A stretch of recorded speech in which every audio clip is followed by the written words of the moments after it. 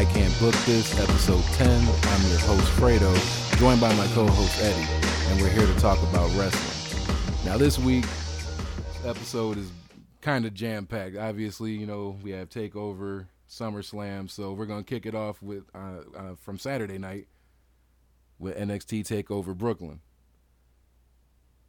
Man, Undisputed Era versus Mustache Mountain through the door. How did you feel about that match?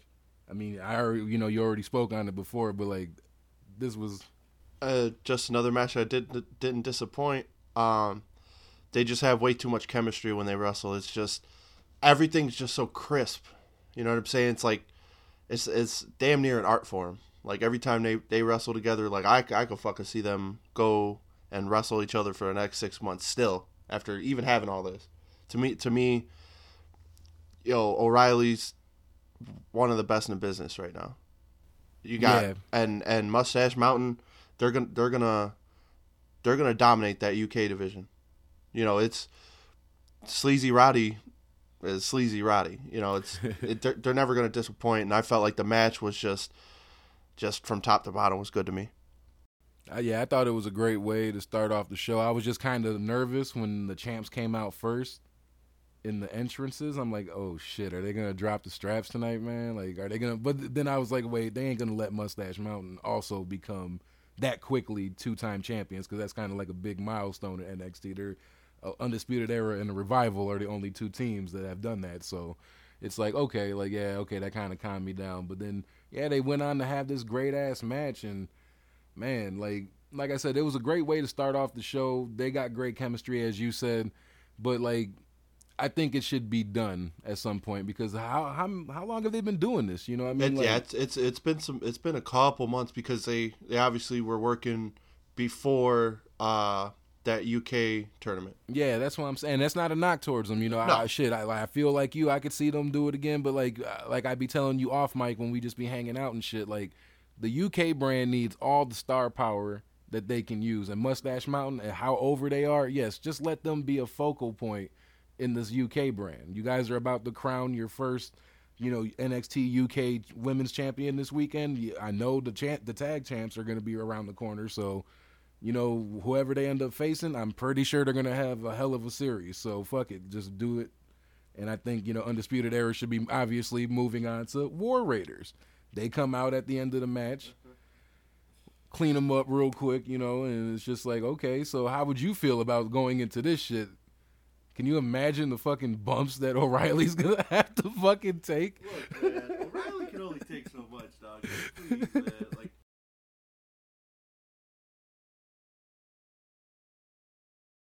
for real, that's not a lie.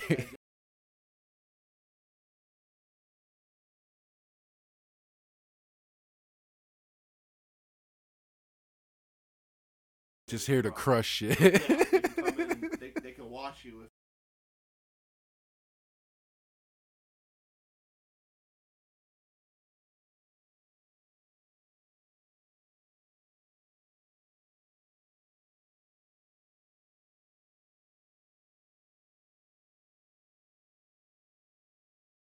At least not for right now. I can agree with you. Like, I think they're decent too, but I don't want to see it right now. At least, like, just let them stay in their bag for a little bit. But the next match, another barn burner, fucking EC3 versus Velveteen Dream.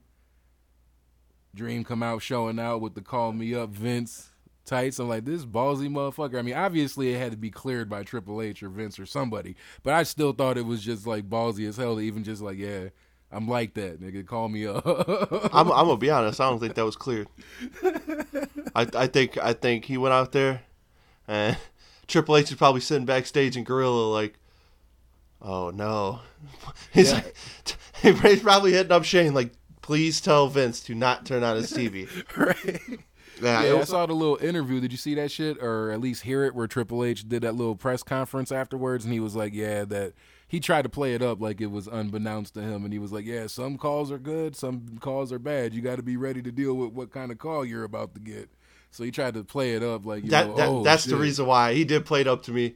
So that's the reason why I was like, that'd be cool if he really didn't clear it with anybody. Yeah.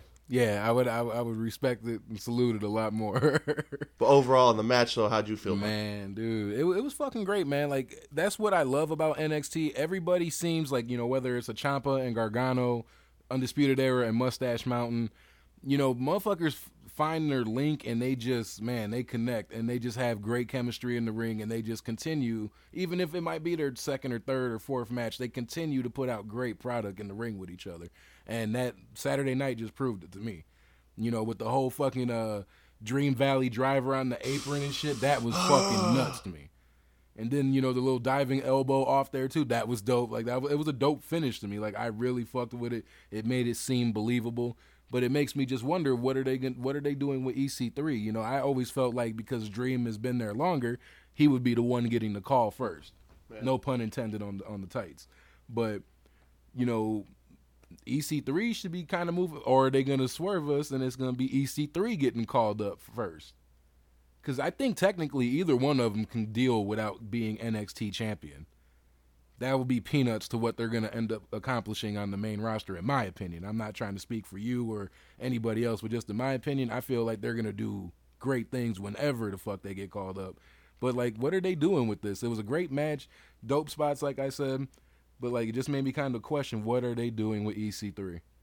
I'm going to be honest. I would rather see EC3 called up first because, first of all, he's already been there a long way before Dream was ever there. Yeah, technically, yeah. So, technically, and he has the look as far as muscle-wise.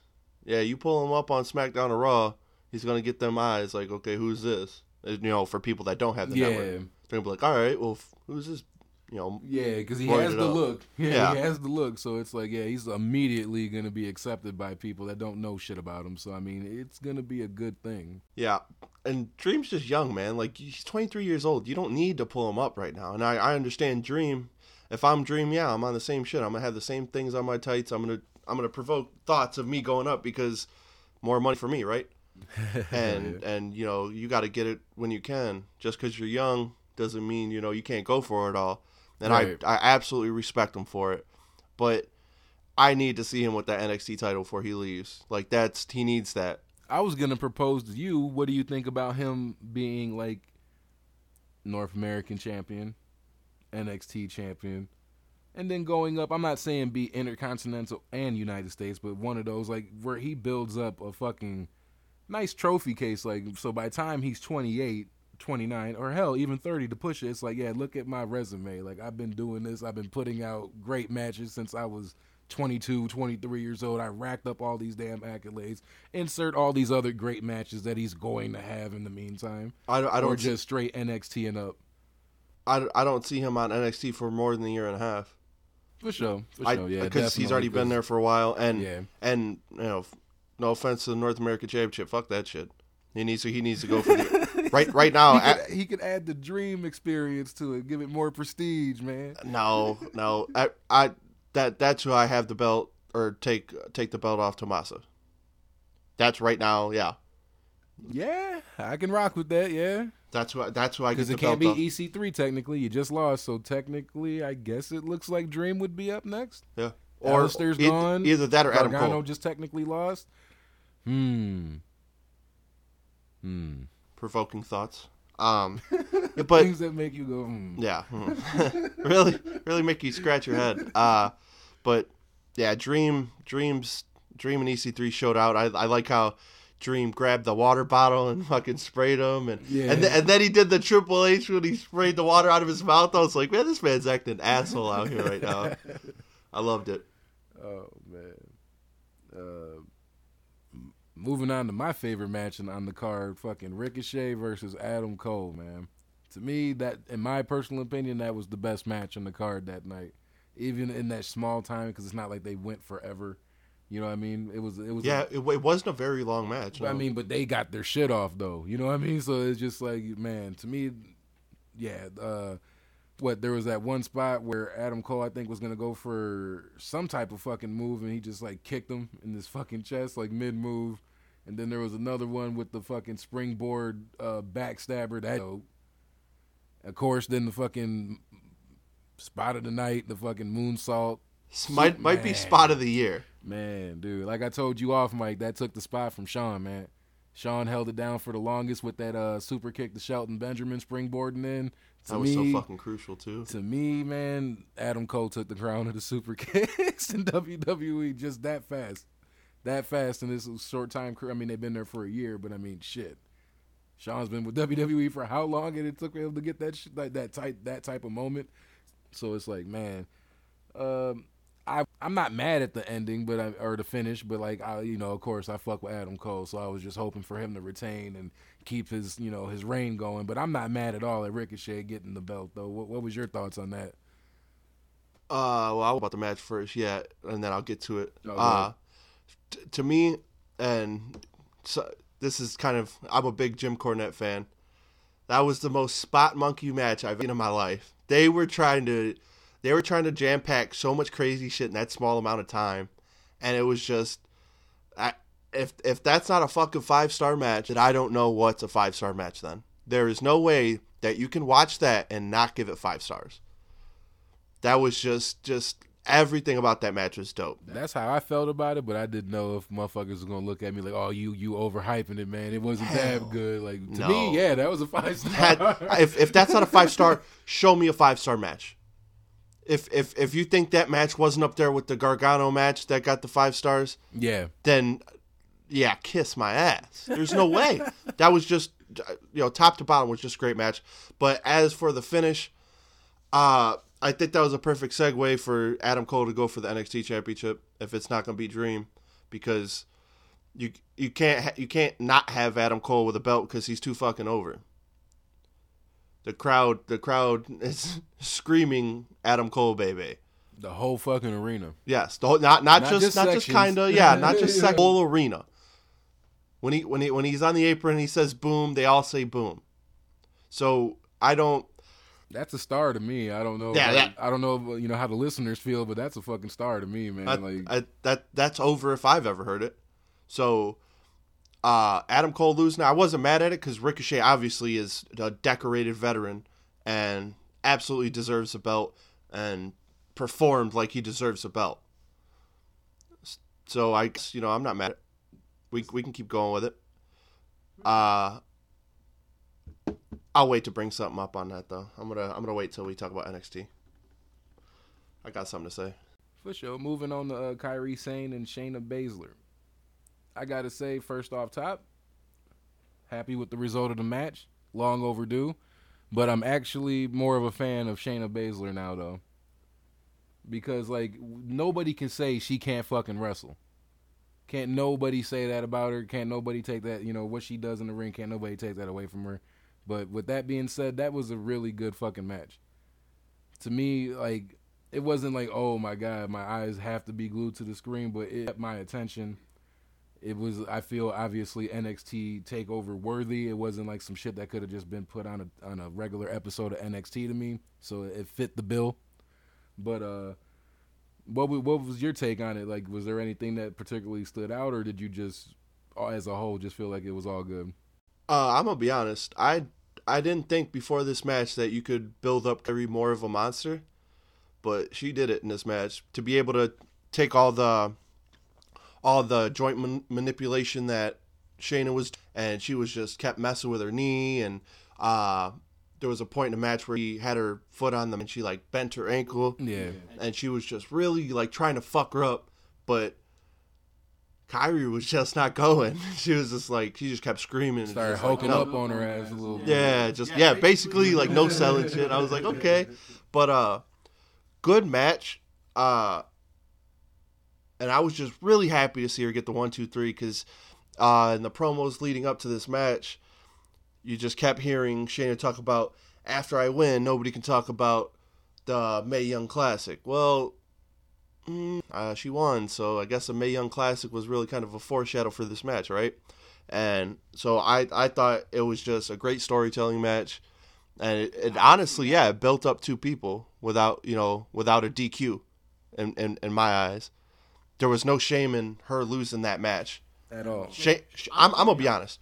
Okay, so Shayna's MMA. She used to be an MMA fighter. She trained with Josh Barnett, who's a legendary MMA fighter and a wrestler, an actual wrestler. He does pro stuff. If I'm not mistaken, he was just announcing with Jim Ross in one of the New Japan stuff. Yeah, I believe so. So Shayna knows her shit, man, and if her mouthpiece becomes better, she's an all around talent. So I have to ask you this now: do you think it's time for her to be called up, or do you think she needs some more time down in Florida? Okay, if they were smart, I would bring her up maybe in like a month or two, keep her off TV, and then maybe at Hell in a Cell, she attacks Ronda. You don't think they're gonna try to run with the 4 horsewomen versus 4 horsewomen shit that I've been seeing online? Maybe down the road at WrestleMania. Don't get me wrong. I'm not trying to say like for Hell in a Cell or anything coming up soon, but like down the road, I kind of feel like that would be a big blockbuster match, especially just because Ronda Rousey's going to be in it. You know, Baszler's already established, and then of course if you get, you know, Sasha, Charlotte, Becky, and Bayley together, like yeah, that's just money right there. Everybody's going to be interested in it. So you don't think that's a possibility? It's a possibility, but right now, with the way that SummerSlam match went for the title, there's nobody right now besides Asuka, Kairi, and Shayna that can fuck with Ronda. So I would have that as the next match for Ronda after Hell in a Cell. For sure. That finish though, like I said on Twitter, man, that's exactly what I was talking about last week when I was talking about the finish for the AJ and Samoa Joe. Like, you know, just let them do their shit, them both be worn down, he go for his Coquina clutch, and then AJ just rolls him up. Okay. So it's like, okay, yeah. They both were exhausted, they gave us a hell of a match. Like, I couldn't have been mad at that finish, and then the story gets to continue. Obviously, they went a different route, but that's the type of shit I was talking about. The roll-up at the end was just the best way to end the match. That was I'm not mad at that type of finish. We don't need a bunch of fucking false finishes for a match to be great. We do not need that. Or yeah, just a bunch of finishers and shit. Like, no. You can have a roll up. Let them tear the house down, and then have a roll up at the end. It makes them a little bit human. You know, like, hey, motherfucker, we've been out here for 15, 20 minutes putting in work, man. Like, yeah, motherfuckers get exhausted, get beat up, like shit. And make a mental mistake. Yeah, it can happen. Make a mental mistake. We don't need every match to look like a video game. Yeah, true. I mean, don't get me wrong. Sometimes it's cool, but it doesn't have to be every time. A WrestleMania main event, yeah, it could look like a video game, but like that's what made it dope back in the day when like Stone Cold and The Rock started doing that, kicking out of their finishers. It was never done before, and it made the shit fresh. But now, when you fast forward and it happens every match on Monday Night Raw, it's just like, dude, it gets old really quick, and so that's why I loved the finish of that match. It was really exciting to me to see that, and it was like okay, and that makes Shayna. It doesn't make Shayna look weak. She's made a mental mistake. Man, did you see that dumbass interview they made her do afterwards, though? Yeah. Kyrie didn't beat me.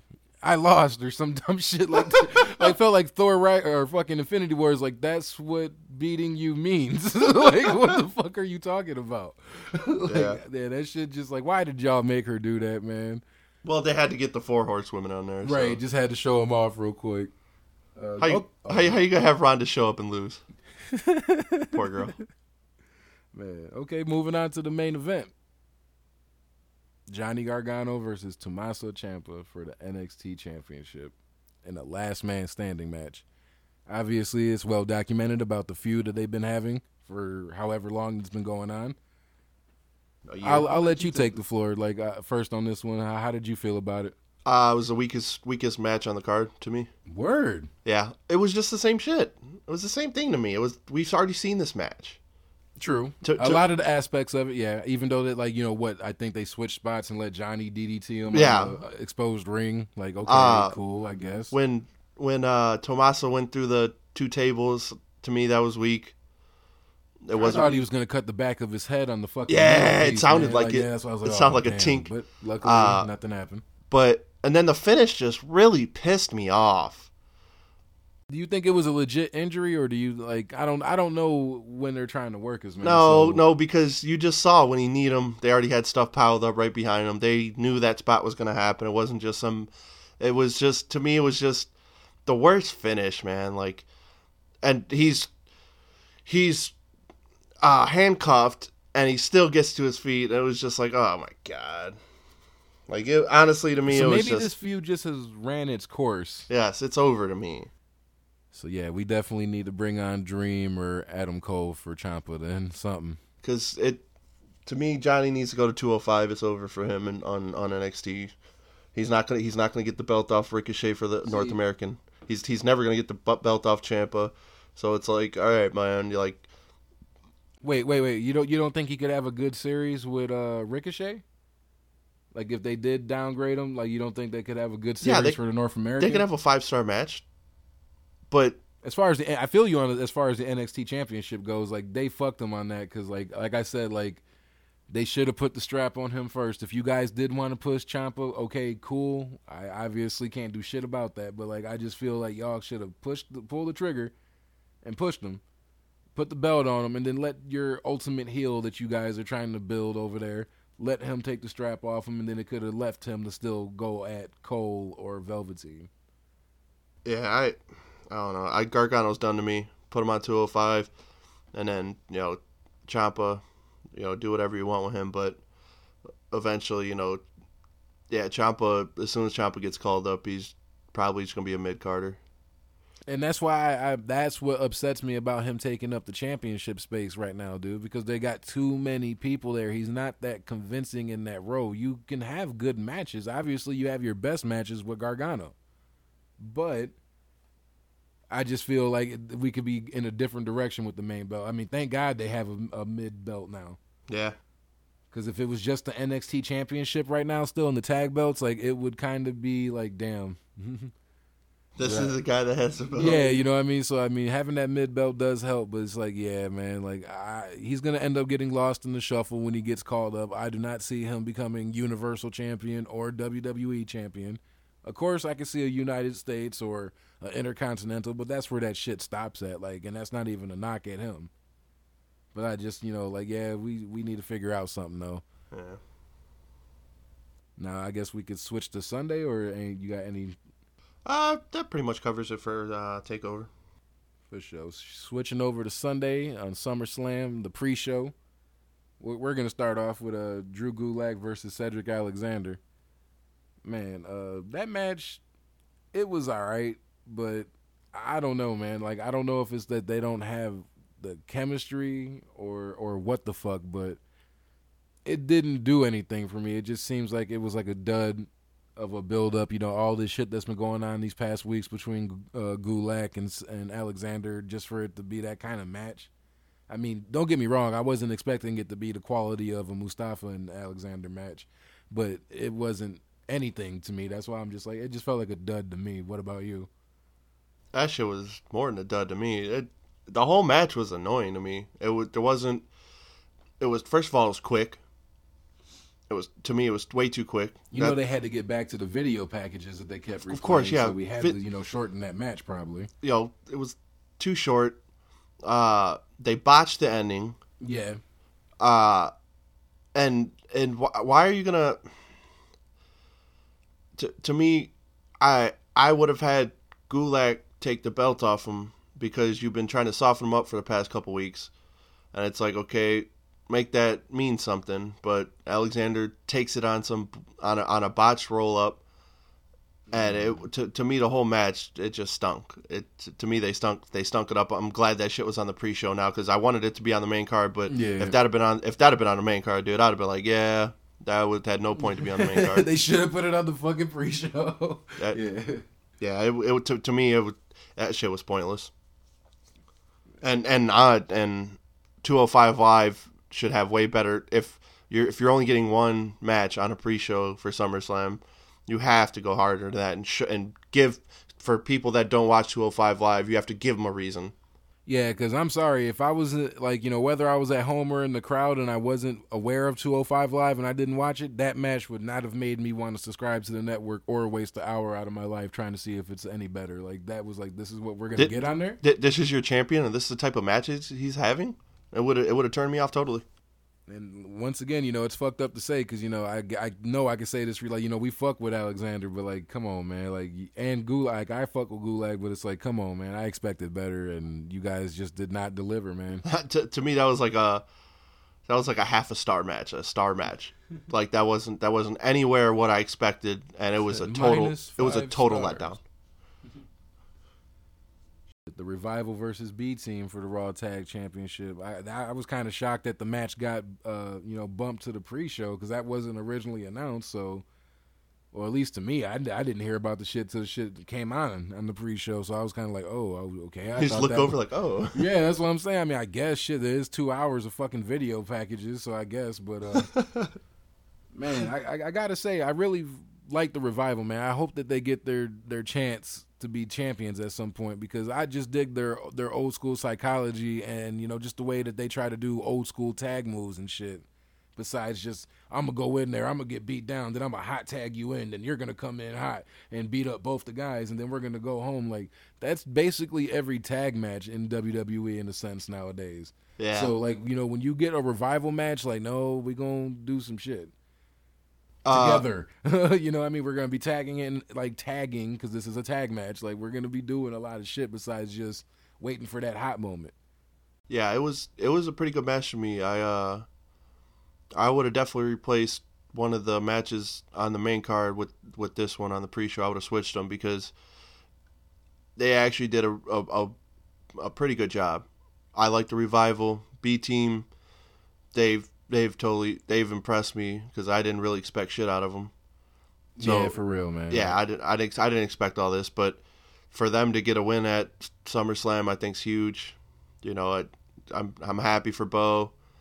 I'm happy for Curtis, but it's got to come off him at some point. I just don't know who they're gonna let do it. I hope AOP. For real, man. Like, goddamn. Once again, can we get him on TV? Can we at least doing something meaningful? What the fuck? Like they should have plans in place when they do this shit instead of just blindly plucking people and having them float around because we don't know what to do with you. Like if you're gonna call somebody up, have some fucking ideas at least. It doesn't make sense to me because they're not even on TV. They're not. What are you doing with them? And no offense to the B Team, but. Yeah, AOP should be champion right now. I'm happy for you, but the tag team division right now on Raw sucks.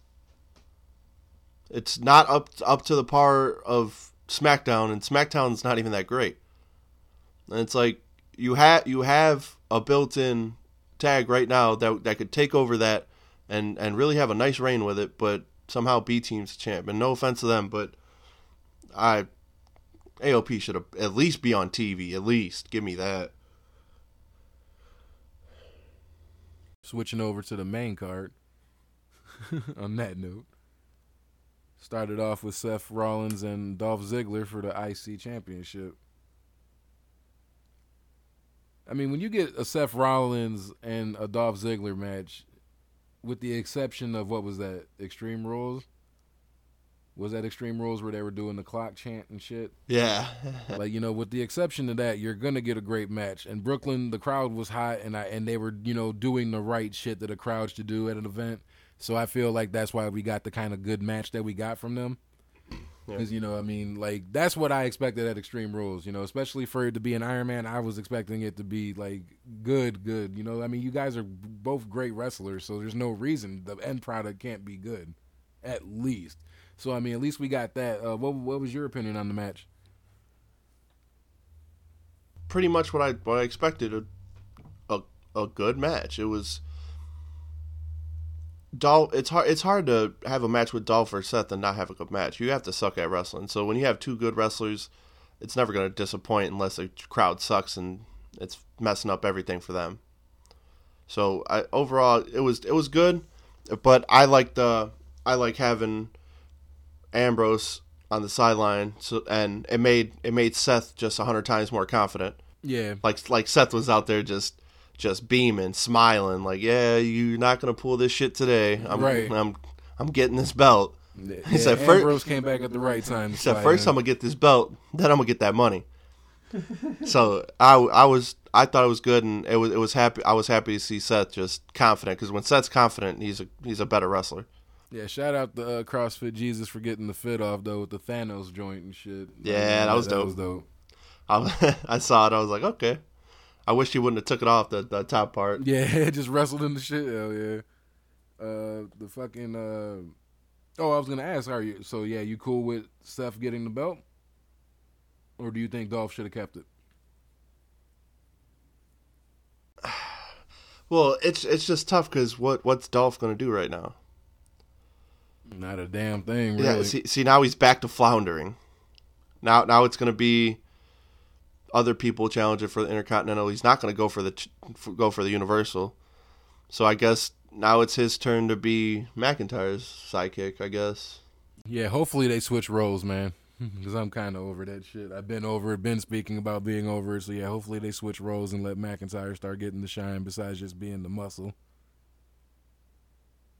New Day versus Bludgeon Brothers for the SmackDown Tag Team Championships.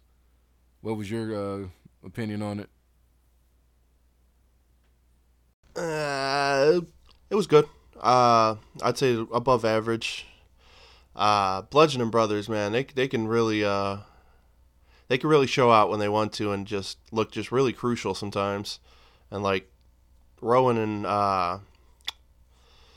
Harper, I think they're crucial when they want to be, and they really push New Day.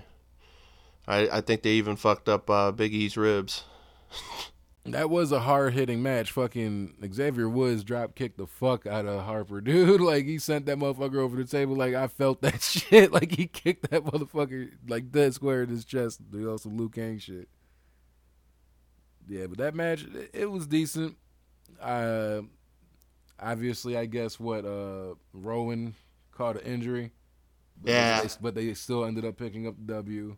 So I'm guessing they just stuck with original plans, wanted to wait it out and see what the diagnosis was. Yeah, from what I hear, he tore his bicep, and that. I believe WWE recently confirmed it. Now that's for a fact. Now I guess he's out indefinitely. They don't know the timetable on it yet. So yeah, he's gonna be out now. We just have Harper by himself, and he's probably just gonna fade to nothing now. No, hold on.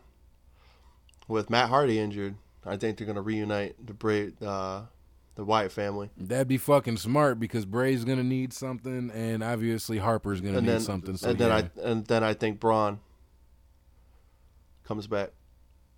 Really, you think Braun? I think Braun broke off pretty nicely. I don't think Braun would need anything. Like, he's doing fucking awesome by himself now. Like, I was questioning it at first, but like, I'm a fan of him. I've been a fan of him, like, after his, like, second month of being on Raw by himself. So it's like, I don't think they would need him. They could still do their shit like they did before. I mean, do the tag team shit. Well, I'm looking at a faction that could have all the titles. Braun could have the Universal, and they could have the tags. Okay, I guess I can see where you're going with that one then. So that's all, because I don't want two guys now that are floundering. Do something with them. Yeah, true. I hate that shit. Like, yeah, like, we got talent. If we're gonna have them employed on the payroll, we got to be doing something. We got to have plans. We can't just. There's no reason to not have plans for somebody. And you're paying these writers too much money to not have fucking storylines for everybody. If you need help, we're here at WWE. Right. I can think of some shit. Slide into the DMs, please. Shit. Moving on, Kevin Owens versus Braun Strowman for the Money in the Bank briefcase. I felt like it was typical shit. Like, I wasn't expecting nothing too amazing. Like, Braun is Braun. Braun does what he does, and that's just smash shit. So I wasn't really I liked how they kind of try to make us believe that Kevin Owens had a chance of taking the briefcase away from him. But at what point in that match did you think that? No, I'm talking about building up to it, just like how they made it seem like, he might have that opportunity. He might get it off him. Because as soon as that bell rang, that match was over. Yeah, that's what I'm saying. It was just typical Braun shit. And then I'm not mad at it because like I didn't agree with the idea of the briefcase being up in the first place. But I mean, I'm not mad at it. Hey, he retained it. I'm just mad at the standpoint that what are you doing with Kevin Owens now? What are we doing with him next? Because now you just made it. Now he looks really weak, already weaker than he already looked, and I thought it was damn near impossible to make him look more weak than he already looked. Now he gets squashed in a fucking minute and a half. Well, now he has to go on a good 5 or 6 week winning streak just to build some type of credibility back up. Kevin Owens, like when he came to NXT, he was one of the most believable, guys on the show. Yeah. Now it's like, well, now he just looks like a pussy. I don't get it, man. I can't book it though, so I would have put that shit on the fucking pre-show, man. Yeah, I was gonna say, like in retrospect, like yeah, if y'all were gonna do all that, y'all could have just put that on the pre-show and it would have been fine. And I understand, obviously, you didn't have nothing for Braun to go into SummerSlam with, so you're gonna put him on the main card no matter what. What obviously you need to, but if like we couldn't have had at least some type of offense, something, not just and that's the definition of a squash match. Yeah, that was ugly, dude. Shit, I guess moving on to the women, Charlotte, Becky, and Carmella for the SmackDown Women's Championship. Like I told you off mic, man, like I expected a little more. The match didn't do it all for me. I mean, there was a couple spots. Mostly I liked that twisting moonsault that Charlotte did to the outside. That was dope. Putting something different, literally putting a spin on a move that she always does. Low key, that was kind of botched though. Yeah, the catching wise, or the way she landed, I should say. Like, yeah, but overall, that was some athletic ass shit though. Yeah, I can't be mad at that. Like, yeah, I was like, okay. I mean, at least it just wasn't the same old moonsault. But yeah, I mean, my pick for the match was Becky Lynch. I felt like she deserved it. But I mean, obviously, Charlotte always gets she always gets the title when she's basically in the picture for it. She really is the woman Ric Flair. For real. She already got seven women's championship. I liked the match from the standpoint that Carmella was trying to turn them against each other the whole match. Yeah. So I guess I could dig it. Obviously, I picked Carmella to win just because that's what I thought was going to happen. She was going to turn them against each other, and then she was going to sneak in and get her win. Yeah. So overall, I was like, oh, maybe what I predicted was right. But then obviously we get swerved at the end, and then Charlotte winning, and then obviously after the match, Becky attacks her, which makes no sense to me. Becky's over with the crowd. She doesn't need to be a heel. Yeah, that's why I'm saying, like, that shit doesn't really make sense to me about the heel turn shit, because it's like she's in the right to feel the way she feels about shit, so it's kind of hard to look at her as a heel, because it's like I agree with her. So, I mean, I don't know. Yeah, I mean, like I said, like I don't really have too much input for it, man. Like, I mean, I guess who would you have preferred Charlotte turning on Becky? What makes me laugh is you're doing all this tea shit and you're talking about Sasha and oh yeah, how they talk about Sasha and Bayley, like how we're not them, but it's like yeah, you just pulled the them move, so don't. I don't know, man. I can't book it, but man, why would you put that whole angle on and now they're turning against each other? Makes no sense to me. That was a wasted segment. You didn't have to do that. Hopefully this shit goes somewhere. That's all I can say. But they could probably have some good matches, so I ain't mad at it. Shit, hopefully we get something. I just don't want to see Carmella with the strap ever again. Oh, she's gonna get that at Hell in the Cell. Yeah. Shit, moving on then. Samoa Joe versus AJ Styles for the WWE Championship.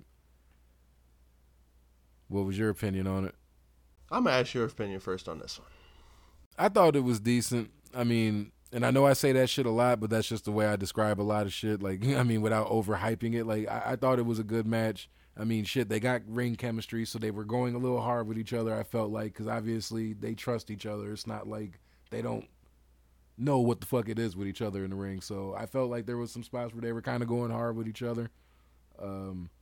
I didn't necessarily care for. I mean, don't before I get there. I found it funny with Samoa Joe, stopping and talking shit on the mic. I just didn't agree with the DQ finish. I get it, he enraged AJ, and you're talking about a man's wife and daughter. You're gonna lose your shit a little bit, so I get it. I understand the angle they're playing. I just wish it could have been something different.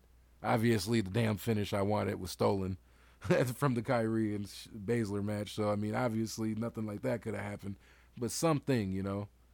I mean, I didn't like how AJ botched the Styles Clash, but Samoa Joe's a big dude, you know what I mean? So I can't get mad at him fully. Like, man, you shouldn't have fucked that up. Like, well, it's kind of hard, when you're this size and your opponent's this size. Like, so I mean, I can't hold too much against him on that, but that kind of I was like, damn, he had to fuck that up. But like, yeah, other than that, like, I thought it was a good match. I mean, the ending could have been better, but I found a little comedy with the Samoa Joe shit talking during the match. But other than that, I can just say it was good. It wasn't the greatness that I was expecting from it, but hey, obviously this shit's not over with, and it's gonna continue on, and there's hope for the future. But for this SummerSlam match, all I can say is I thought it was a good match. Now I don't know. To me, it was decent, but it's just a watered down version of the TNA shit to me. It's just they're older, less athletic, and we're not getting the same spots we got back in 2005, 2006. And I'm not mad at it, but it's like, man, can I don't know, could have been better to me. So, but obviously they're still going to keep going, so maybe we're going to get a better match down the line. But for a WWE Championship match, I felt like it could have been better. And what I don't fucking understand is why is the WWE Championship getting defended halfway through the pay-per-view? They shit on that title so much since AJ's been champion, though. Like, they act like he can't main event a fucking pay-per-view. Maybe not all of them. I'm not saying let him fucking main event every single one. But at some point, though, you do got to let him take that spot. He is the WWE champion, which has more lineage than the fucking Universal. That is a brand new belt compared to the WWE Championship. Or at least have it one of the last matches where Miz and Daniel Bryan aren't after that. That makes no sense. The WWE has this weird fetish with trying to like down a title or make it irrelevant. They've made the Universal Championship irrelevant. The WWE Championship is not what it meant years ago. Nope. You got tag team championships that are on the pre-show. I don't understand what they're doing. And obviously I've never been in the business and I don't book anything. But it makes no sense for a non-title match to be after a WWE Championship match. But that's just how I look at things. Yeah, I'm in agreement with you, though. Like, that shit should have been the co-main event. That's how I feel off rip. If you want to make the Universal Championship the main event, then the WWE Championship needs to be the co-main event.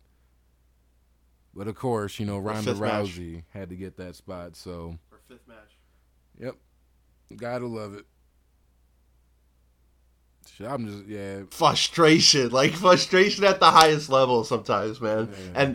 And this is what, like, you put out 14, 15 hours of content for one, for a week's time, and there's just so much frustrating shit going on. It's like, it really pisses me off to watch it sometimes, man. It really does. Well, hopefully a match that can uplift us. Daniel Bryan versus The Miz. Awesome. Man, I liked it, man. Like, I feel like The Miz was trying to, like, not storyline-wise, but, like, literally in the match, I felt like he was taking shit a little bit, on the head, literally. Like, I don't know if that was just, to prove a storyline point or just, I'm working with Daniel, fuck it, I'm going to work this style a little bit, especially since he accuses me of being a punk in the ring, basically. Yeah. I'll take these kicks and whatnot, you know what I mean? But other than that, I thought it was a good match. That's what I expected. I didn't agree with the finish, but the match itself, though, that's what I expected. I expected that kind of shit. I liked the spot where Miz was doing the it kicks or whatever the fuck he calls it, and Daniel was just leaning into the shit. Like I dug that part. All in all, like I said though, like I thought it was good. What was your feel on it? It was a really stiff match. The Miz's chest was like red at the end of that match. Like he took some kicks to the chest. Even though normally I don't like that type of ending, but for this, I thought it was a perfect ending for this match because that's the whole thing about Miz. Yeah, he might not be a better wrestler than him, but he might have a little bit more slyness to him. He might have that little bit more of an edge than Daniel Bryan, and I think that pisses Daniel Bryan off that he lost because his wife did some slick shit, handed him some brass knucks, and he lost. To me, it was the perfect ending to this match. Obviously, it's going to keep going, and we'll get a payoff in the end for Daniel, hopefully. But to me, it was a perfect ending, and it just has to burn Daniel up, you know. Obviously, you know, it's predetermined, but storyline wise, that's a great. It's a great way to have Miz go. It's over. advancing it well. Yeah. You know, I'm rocking with it. I'm not losing interest in it, so I'm ready for the second match.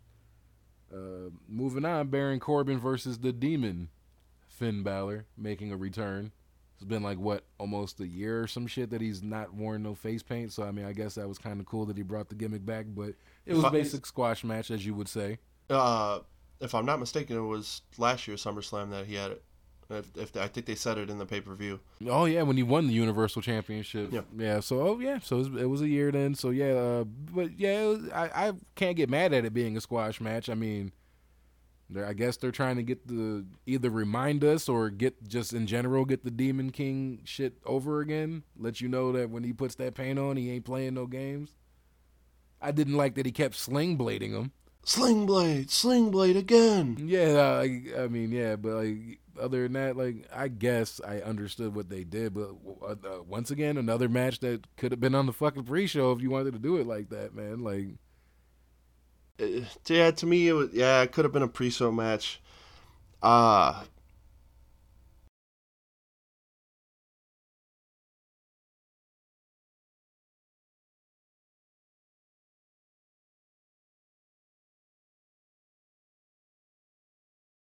oh, I'll touch on that when we get on Monday Night Raw. I have a theory.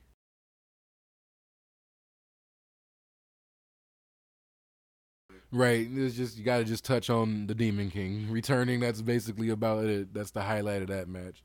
So shit, we can or he had his tongue out like Jordan the whole match. Shit, moving on to Jeff Hardy versus Nakamura for the United States Championship. I'll let you open it up on this one.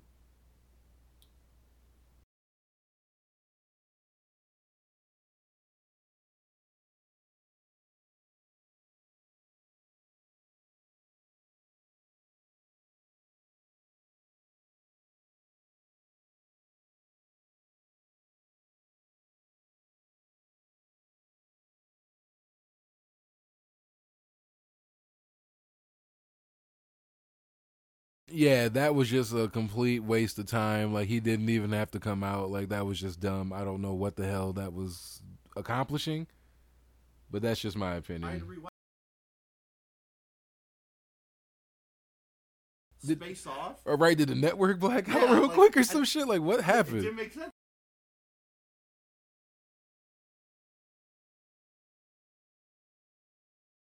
I liked in the beginning how they were mimicking each other and shit. That was a little, funny to me with, Nakamura taunting Jeff and then Jeff doing his shit back to him.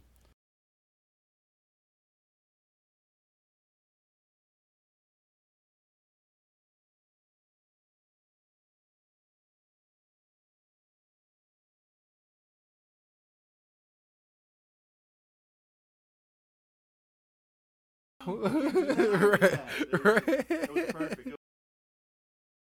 Facial expressions like that do mean a lot in wrestling matches. Like, a lot of people may not know or think about that shit, but like, yeah, even down to them small details, like what Nakamura was just doing with his facial expressions, that plays into a match a lot. Yeah, it's Not even that a move was on him, you know what I mean? It's just how he felt about that shit.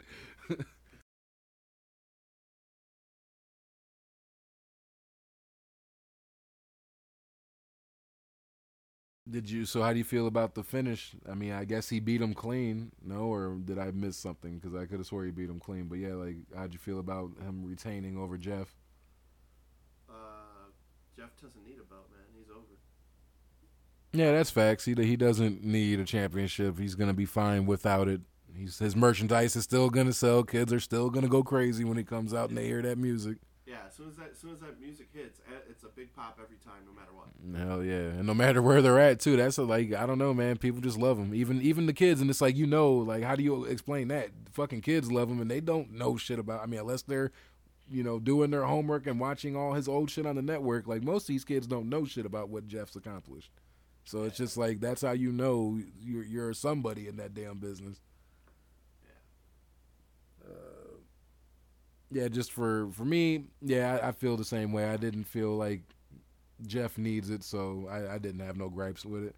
But a match I did have gripes with, and I'm gonna let you kick it off. Ronda Rousey versus Alexa Bliss for the Raw Women's Championship. Ronda, please don't ever talk during a match. Oh, she pissed me the fuck off with that.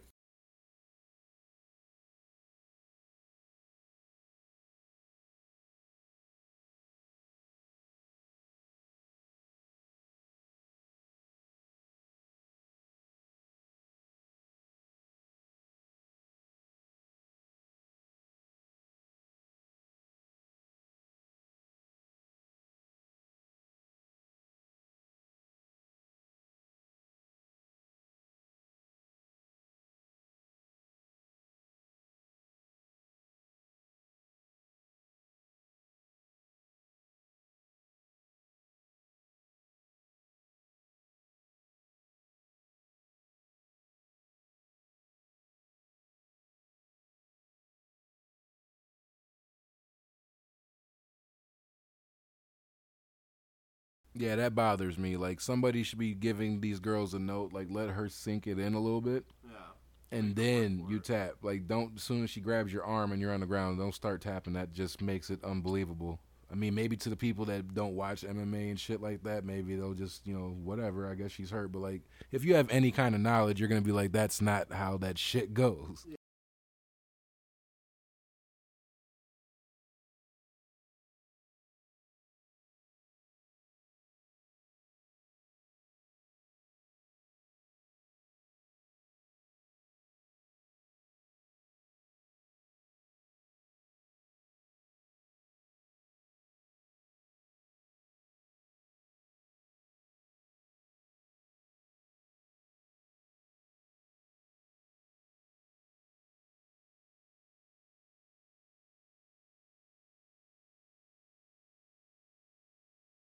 Yeah, I mean, getting past the fact of her looking like the fucking Nightman cometh with the fucking eye makeup, getting past her talking the whole fucking match. I don't know if it was from excitement. I don't know what the fuck it was, but she was talking way too damn much. And I don't hold I mean, obviously it's not her fucking booking herself on some Kevin Nash and Hulk Hogan shit. Obviously she doesn't have nothing to do with that. But for her to not even be able to actually wrestle and all you're doing is, arm throw, arm throw, arm throw, arm throw. If we're gonna give John Cena shit about his 5 moves of doom, then what the fuck are we gonna? Why ain't we saying shit about Ronda and her fucking 1 move?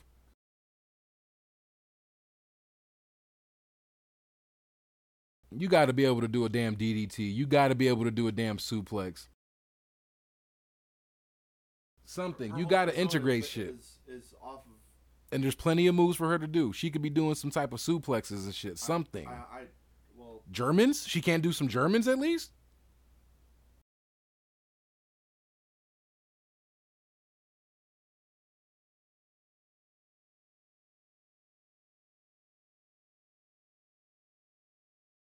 And that's what kills it for me. It's just like, it's the same repetitive shit over, and that's like playing a video game and a motherfucker spamming you with the same move, and then they beat you. It's just like, yeah, that was fucking garbage.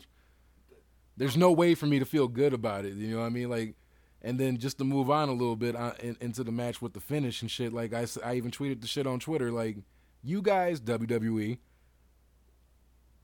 made a big thing about her showing how she can do that shit with her arm and make it, look like it's out of place.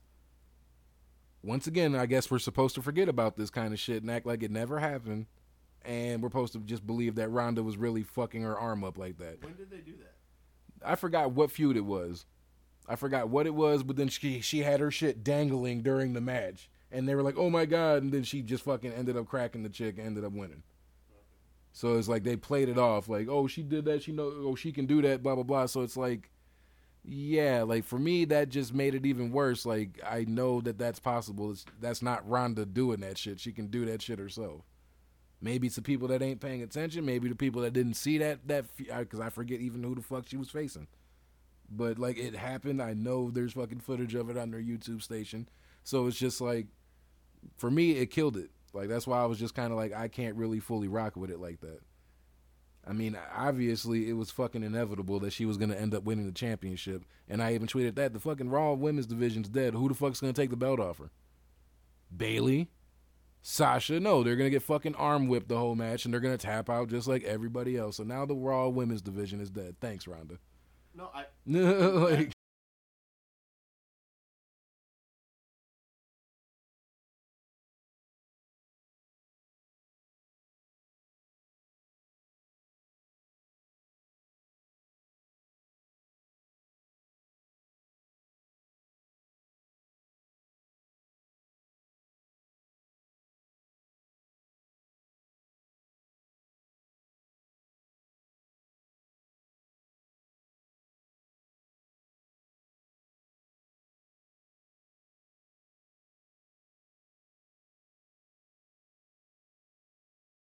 And I just feel like,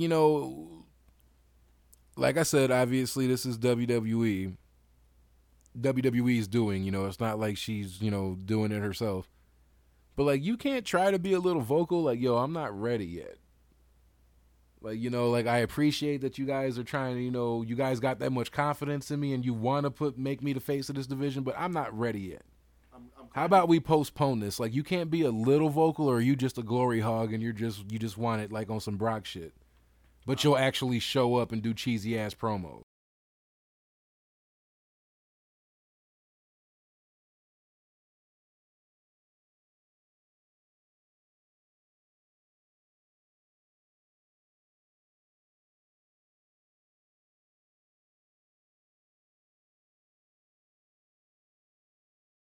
It goes far even further than her. So it's like to even say that about someone that just stepped into the door 5 minutes ago is kind of idiotic to me. Yeah. I don't even know who you're talking about, but that's pretty dumb to even say something like that.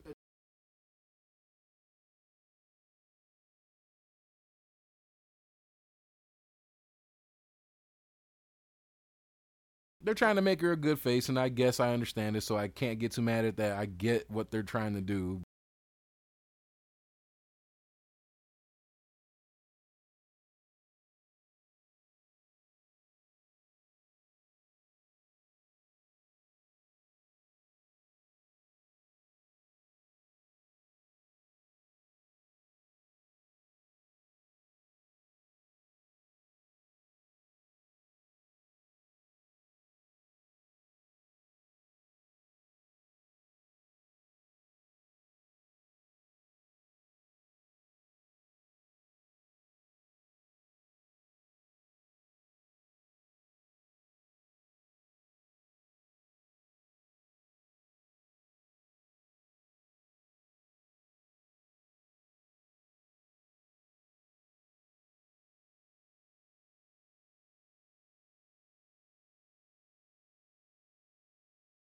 I would have at least waited to WrestleMania, dude. Like, at least that gives her some more months to, do some more training, get more acclimated to the ring, maybe, progress a little bit more by then. But to do it so damn fast just based off her name fucking sickens me, dude. Like, I'm sorry. So what, if WWE ends up striking a deal with Cain Velasquez, he's just going to automatically become the fucking NXT champion and shit because he's an MMA fighter? No, he goes straight to the main roster. Or even that then, he's just automatically going to become Universal champion or fucking, WWE champion? Like, that shit is dumb. Yeah. You can't, like, I understand. That's like a motherfucker. I mean, don't get me wrong. Some people can do multiple sports, multiple things. Don't get me wrong before I say what I'm about to say. But that's not everybody, man. And Ronda is the fucking prime example. Just because she was nice in the octagon, she's not that nice in the ring, and it's fucking obvious. And I'm about tired of seeing motherfuckers online acting blind, like they don't fucking see what I'm seeing. I'm not that petty to sit here and just shit on somebody for no reason. Like, I'm reporting to you what I'm seeing with my eyes. You guys are acting out there like you don't see this shit. Like we're just supposed to eat this up and this is the greatest shit we've ever seen. No. Like, I'm sorry, I wasn't a fan of her in UFC, so I'm not gonna just dick ride her just because of what she's done in the UFC. You're in my yard now of wrestling. This is what I watch. This is what I grew up on. So you know what I mean? Like, yeah, man, I'm just over it. Like, I mean, I don't really know what to expect for the women's division. I just kind of feel bad for them because now I feel like this is just a big step back for them. Yeah. Or what now? We got to wait until a Shayna Baszler call up, or you know what, a Kyrie call up, or a superstar shake up and see if fucking Asuka gets sent to Raw to have this match happen just for her to probably lose anyways.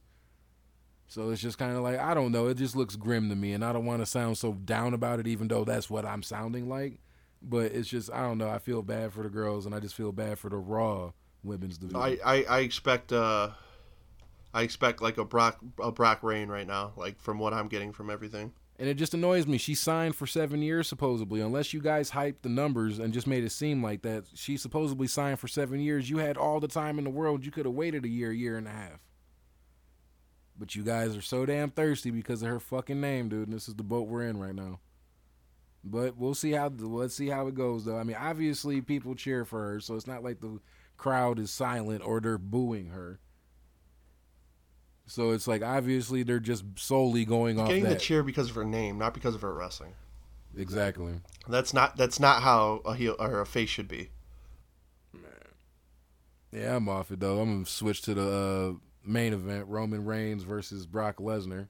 Before the match even starts, Braun Strowman comes out, letting them know whoever the fuck wins, he's cashing in, and yeah. Called Brock Beastie Boy, and, you know, yeah, I found that a little funny.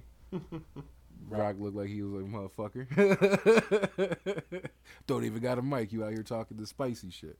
But anyways, yeah, the match kicks off, and Roman through the doors hot. Starts laying into him and shit, and I'm like, okay, it's obvious he's winning the fucking belt. Like, just through the door how they started it, because ain't no way in fuck he's going to be Superman punching and spearing, and Brock's going to be going through 20 of these. So it's like, right there, it told me that the ending of what the ending was going to be already. I just found it funny how he kept Superman punching him, and it looked like when Kane was beating the brakes off him, he just looked wobbly and it was falling over his feet. That shit that was funny to me. It was like, yeah, it was kind of believable. It looked like when you were getting your ass whooped in UFC. Man. And then I guess I forget exactly what happens, but then Brock ends up fucking up Braun. Yeah, he was fucking Braun up. Yeah, beat his ass. Chuck that damn briefcase to the fucking Tron on the stage. This nigga can do some sports. He can throw a discus too, huh? Right? So yeah, got him out the way. So I'm like, okay, that's gonna explain why we're not gonna have a Braun cash in. And then obviously Roman proceeds to go ahead and finally fulfill this prophecy that's been going on. And he gets the championship, and that's our new Universal Champion. It's his yard, and we're just walking around. And the crowd was, you know, obviously they hated Brock, you know, but they were cheering for Roman, you know what I mean? Cheering for him during the SummerSlam shit.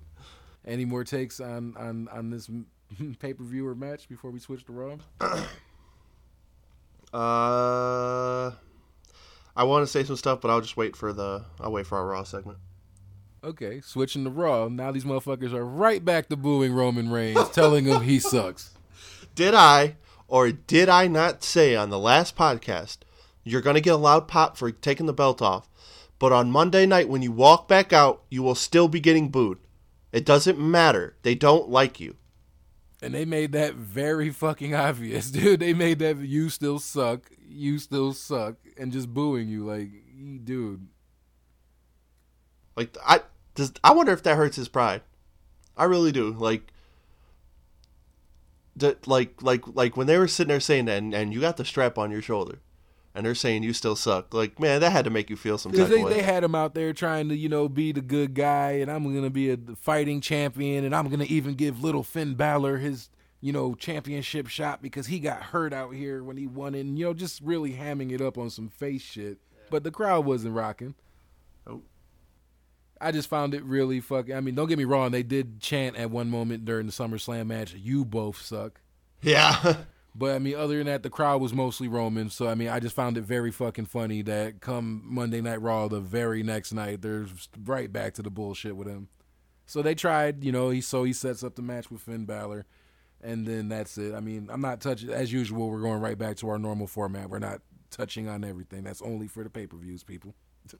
But then we're going to switch over to the Triple H promo, comes out, bigging up NXT, obviously, and I thought that was dope for him to say that on Raw. Maybe the people that ain't watching it might be like, what the hell is NXT if he's talking about it on Raw? At this point, if you don't know about NXT, you're living under a rock. Yeah, you're fucking goofy, like, for real. Like, if you're not watching NXT, if you can't get the network or share a network with somebody, come on, man. There's got to be a way for you to see this shit. If you're just watching SmackDown or Raw, you are sorely missing out. Like, you're playing yourself, dude, literally, because you're not getting what you deserve, and NXT is all that you need right now if you're a wrestling fan and a WWE fan. Obviously, there's great wrestling in other places.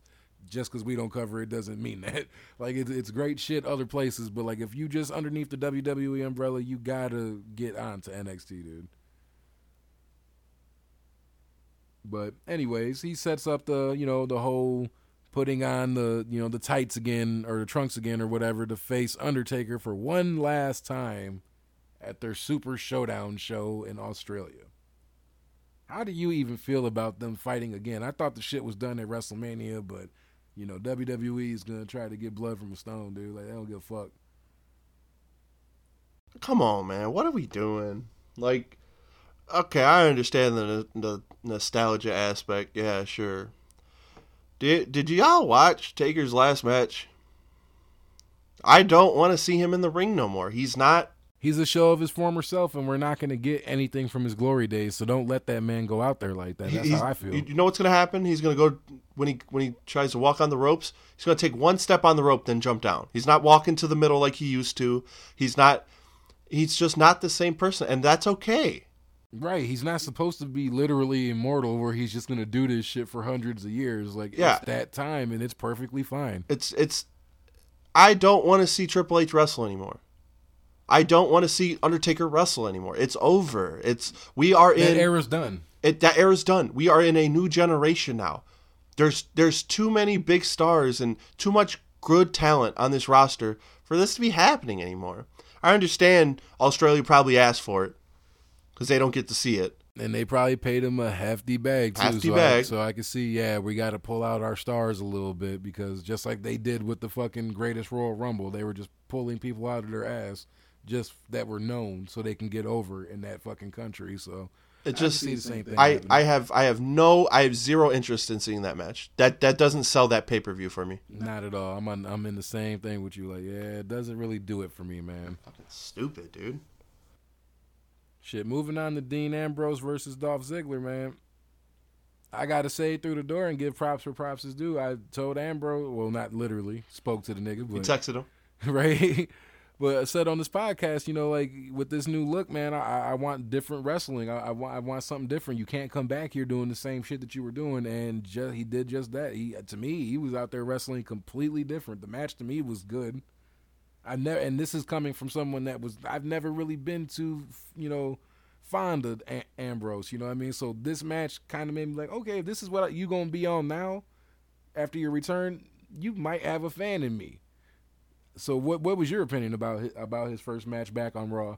I've always liked his gimmick, but I've always thought his ring work kind of lacked. But yeah, this match definitely showed that. Yeah, I don't think he was injured. I think he was just lifting and working out his ring work the whole time. Because that was a totally different person than what I saw before he got injured. For real, dude. You ain't lying, man. That's why I was just like, dude. And then they even said it on commentary. Like, he's out wrestling Dolph Ziggler, and he's the Kent State, whatever the fuck. Yeah. So I used to wrestle. And he was really doing some, like, actual wrestling shit. He did what's called the Gator Roll on Ziggler. And you got to be a pretty fucking good wrestler to pull off a gator roll. And if you could gator roll a Kent State legend, then you might have been working on your wrestling. And that's not pro wrestling. That's some amateur wrestling shit. Like, that's a real amateur wrestling move. Yeah.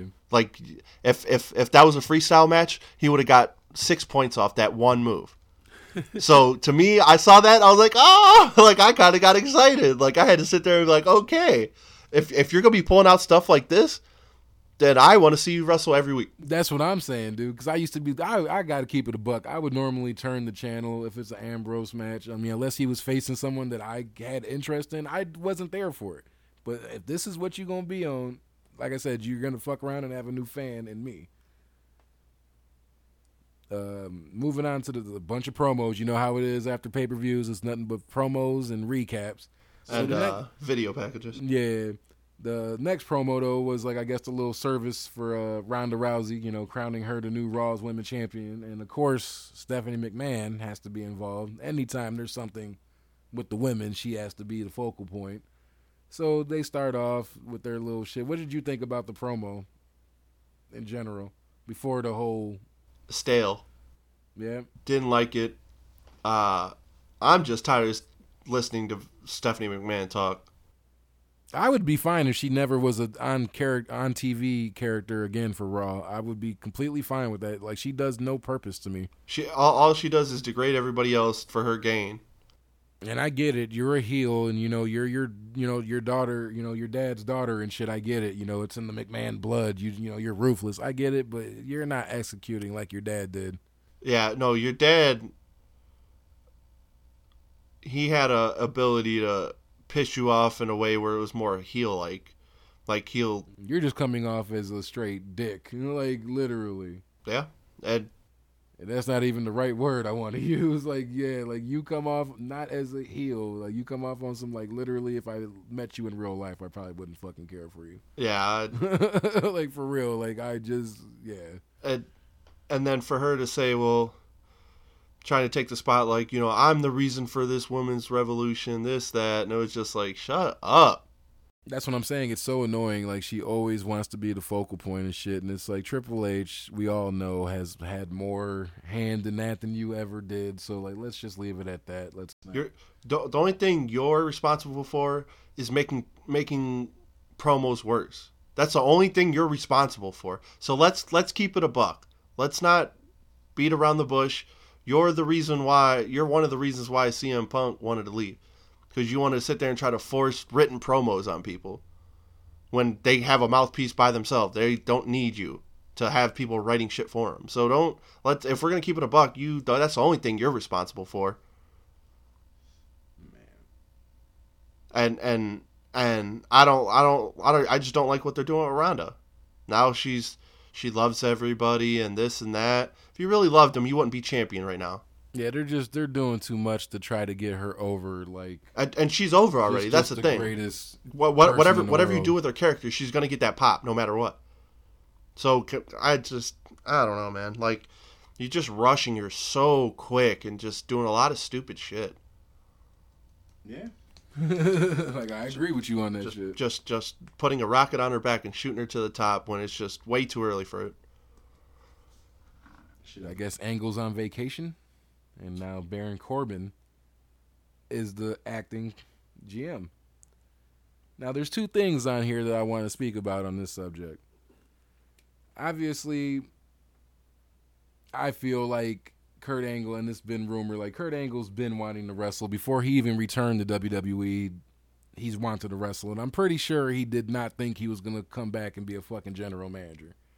It's been over a year now. So, I mean, I like how they made it storyline-wise. Like, oh, this is a stressful, job for you. You deserve a vacation, blah, blah, blah. But, like, I think he really wants to get back in the ring, and maybe they might have that in the cards. I mean, I think of him being there for a year, he's proved that he's going to stay sober. He's proved that he's not going to be a problem for the company. So I think he deserves one last run, regardless if it's sparingly or if he returns as a full-time wrestler. I mean, fuck, he travels with Raw every week anyways. He might as well be a weekly used character. But I think he's possibly training for a return as a wrestler. Obviously, he'll probably face Baron Corbin. that would be the only logical sense to me. But how do you feel about Kurt Angle coming back, and how would you want him to be used? Would you want him full-time, part-time, or not at all? I'm just conflicted on it because I want to see him wrestle, but only for like once in a rare occasion. Yeah. Maybe like 3 times a year, 4 times a year. I'd make it a little special. He's too old and fragile for him to be wrestling every week. He's broken his neck like 4 or 5 times. Like, that's all it's going to take is one little buckle bomb from Rollins and Cruz his ass out of here. He's going to get you out of there like he got Sting out of there. So I don't want you to get injured. Like, you know what I'm saying? You're a legend. Probably 3 or 4 matches a year and stay as the GM. That's what I would do. But that's just me, though. I can respect it. Now, the other part, making Corbin the acting GM, obviously he has the heel heat. Like, people don't like him. So that just means there's going to be more interactions with Roman now that he's the Universal Champion, which is going to try to make Roman be the babyface by default. WWE is in full fucking protection mode, and I'm going to elaborate even more in the next segment. I'm gonna segue into it right now, but that's my, like, you know, that's how I'm feeling about it. Like, they're just gonna end up using him as a way to try to take the heat off Roman, and you're gonna have to cheer because he's gonna call him a bitch or a dumbass or something. He's gonna say some type of cuss word to make Roman look edgy and shit, and then Corbin's gonna be sitting there with pie on his face, and yeah. So that's how I feel about that. And then the segue into the next part is, like, you know, the Finn and Roman match. First of all, how did you feel about it? It was good. For main strap to be on a Raw to be getting defended, I felt like, I didn't expect a 5-star match, but I felt like it was good. It was good enough. Yeah, I didn't really expect him to lose the belt the night after just conquering Brock, so I knew for a fact that wasn't going to happen. Clearly. But to furthermore elaborate on what I'm saying is, magically the Shield reunites. It's like, so now you're even putting it on more to try to get Roman cheers now, because they got to cheer when they come out because he's with Seth and fucking Ambrose. So it's like, I just feel like they are truly trying their fucking hardest to just be like, you're going to like Roman. Whether it's we got to have him fucking run Corbin down every week, or whether we got to have him start coming out with the boys again, you're going to cheer for him. And I just feel like that's kind of like a cheap way to do it. You know, like, it's not there. It hasn't been there. Just take your L and try to get better. But don't sit here and, like, try to force this shit like you guys are about to, though. I have a question. So Braun, he did cash his thing in, right? No. Oh, okay. Because I was gonna say, no, he's still money in Monster in the back. I was gonna say, because if that's the way that you're gonna protect Roman, also, like, wow, right. Like, because I was sitting there pissed, like, man, bro, did he really just cash that in and then get squashed by the Shield? Yeah, I was so pissed for a second, like, no, like, right? Braun should be the Universal Champion. Please don't fuck him over. Like, I feel so bad for Braun. Like, I don't understand, bro. Like, sometimes I just, like, get so frustrated with it. Doesn't make sense to me. Man. Oh, it's going to be some fun times ahead for this podcast with Roman as Universal Champion. Yeah, and we've already been talking about Roman so much, so it's like, yeah, now we really don't have a fucking right, now we really have to talk about this motherfucker, but it's just his yard and we're living in it. For real, man. Fuck, man. On that note, we're going to switch to SmackDown. We'll get to him next week, believe us. I want to start off with the Miz promo. You know, he comes out basically cutting what was Daniel Bryan's retirement speech. Real heel shit. Like I said, man, before, you got to respect Miz's heel work, dude. Like, you don't got to be a fan of his, but you can't say that he doesn't make you not like his character. Makes me want to slap the shit out. So it's like, yeah, man, just hats off to Miz.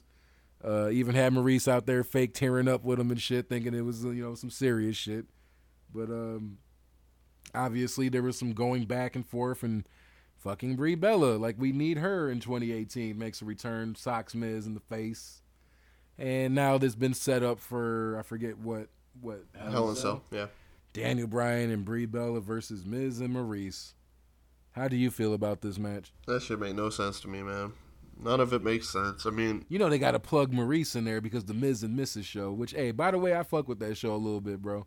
I do got to give them props on their fucking little reality show because compared to Total Bellas and Divas and all that other shit, this show is actually some shit that you would watch if it wasn't even the Miz. Yeah, I'm not checking in for that, but he said, "No, I'm not doing that." Yeah, we don't need a Bella in 2018. I'm just not interested. I'd just rather have them go solo, one-on-one in a Hell in a Cell. Yeah, I agree. I don't think that they're necessarily needed at all. I don't have a problem with Maurice, but I don't care for the fucking Bellas. So I mean, once again, her using her husband's fame to stay relevant. and what's really pissing me off is we're constantly talking about these intergender matches, but it's okay for a girl to keep hitting a guy. But as soon as a girl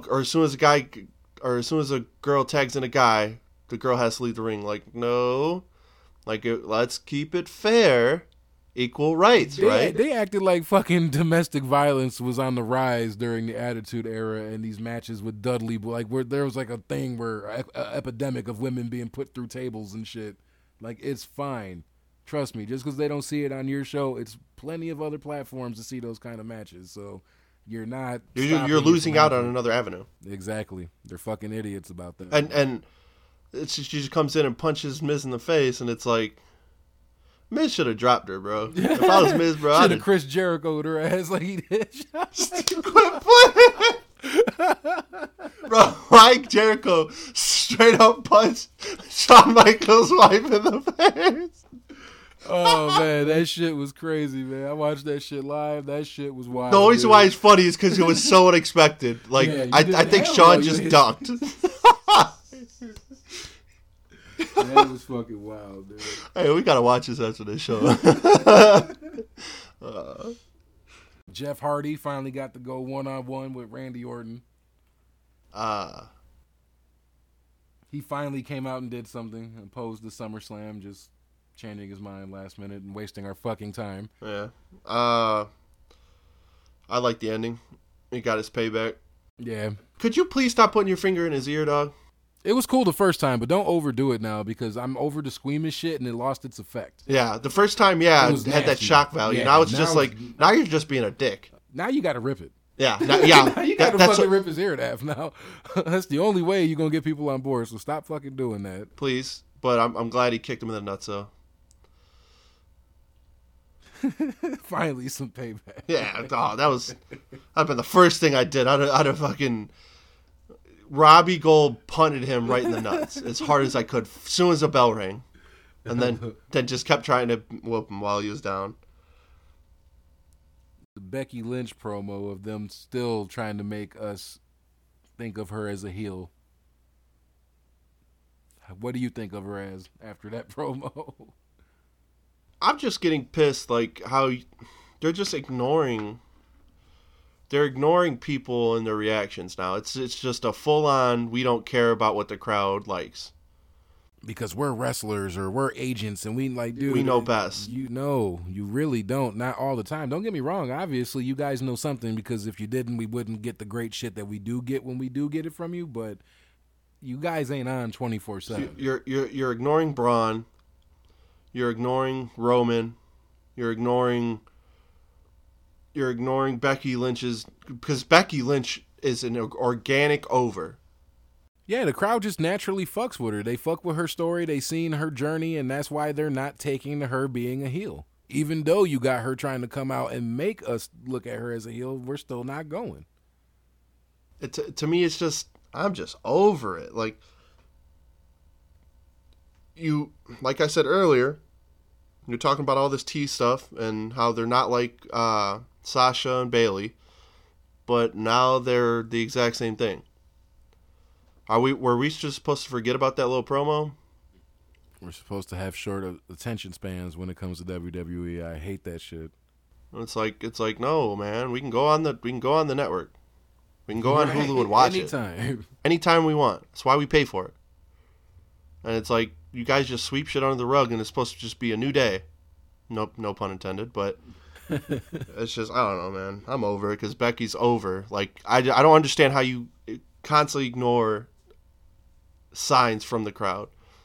Well, they ran a poll, I guess, on WWE asking if they've been supporting Becky through this whole time, and it was like 90-something% saying yeah. So hopefully they reconsider what the fuck they're doing and make some adjustments. I found it funny how Road Dogg's sitting there on Twitter trying to justify what he's doing. And it's like, dude, just listen to your fans. That's all you got to do. He on his LeVar Ball shit. That nigga never lost, bro. He don't never want to take a L, even when he's blatantly wrong. He never just wants to just, all right, I fucked up, guys. You guys are right, or I see where you're coming from. No. Like somebody tweeted him talking about, oh, like I'm in agreement with what she's saying because she has the right to feel that way, and that's the story you guys told us. Oh, that's not the story you were told. That's the story you wanted to hear. What the fuck? No, hey, here's your L, sir. Take it, enjoy it, and just fucking move forward. That's all there is. But he's notorious for that shit. Like, I fucked with him as a wrestler, but ever since he's done put on the suit and been backstage, like, this motherfucker just comes off like I don't even know what word to use or what's even safe to use in 2018 for real. But like, this motherfucker's just dumb. Like, I don't respect his like ideology on shit and how he just expects us to just slurp everything up and just. Yeah, can we have some more soup, please? This is great. Like, no, it's not. He's giving us shit sandwiches and we're supposed to like it. Yeah, man. But, shit. But let's not totally throw him under the bus, though, because he does have a better show than Raw. So it's not like he's the worst show in the whole company. I mean, yeah, I guess. I mean, and we can't even act like it's because they have all the talent. They have good talent, but their talent's just doing the most with it.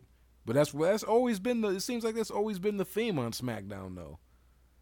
Every time there's a brand split, SmackDown always goes hard just because they know they're not on the Monday night slot. So I always feel like you're gonna get great shit from SmackDown. But anyways, moving on though, we got a rematch from the pre-show on SummerSlam that we didn't touch on, which is because it was basically the same shit, just different outcomes. Both good matches though, in my opinion. Yeah. At SummerSlam, I do got to admit, I mean, I was just kind of like, okay, what are we doing with Rusev? He was just in the title picture facing AJ, and now he's on the pre-show losing for, like, what, the third or fourth time to the same couple? That don't make sense, dude. So I was just kind of like, well, okay, man, like, I'm not mad at Andrade winning, but what the hell are we doing?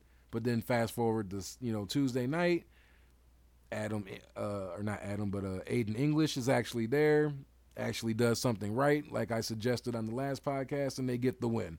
Finally. And everything seems to be all right with them. Back being friends, everything's cool, everyone's happy. So, you got any takes on that? Back to the shit I was saying with the intergender stuff. Okay. Stop having these girls come up and hit them if the guys can't hit them back.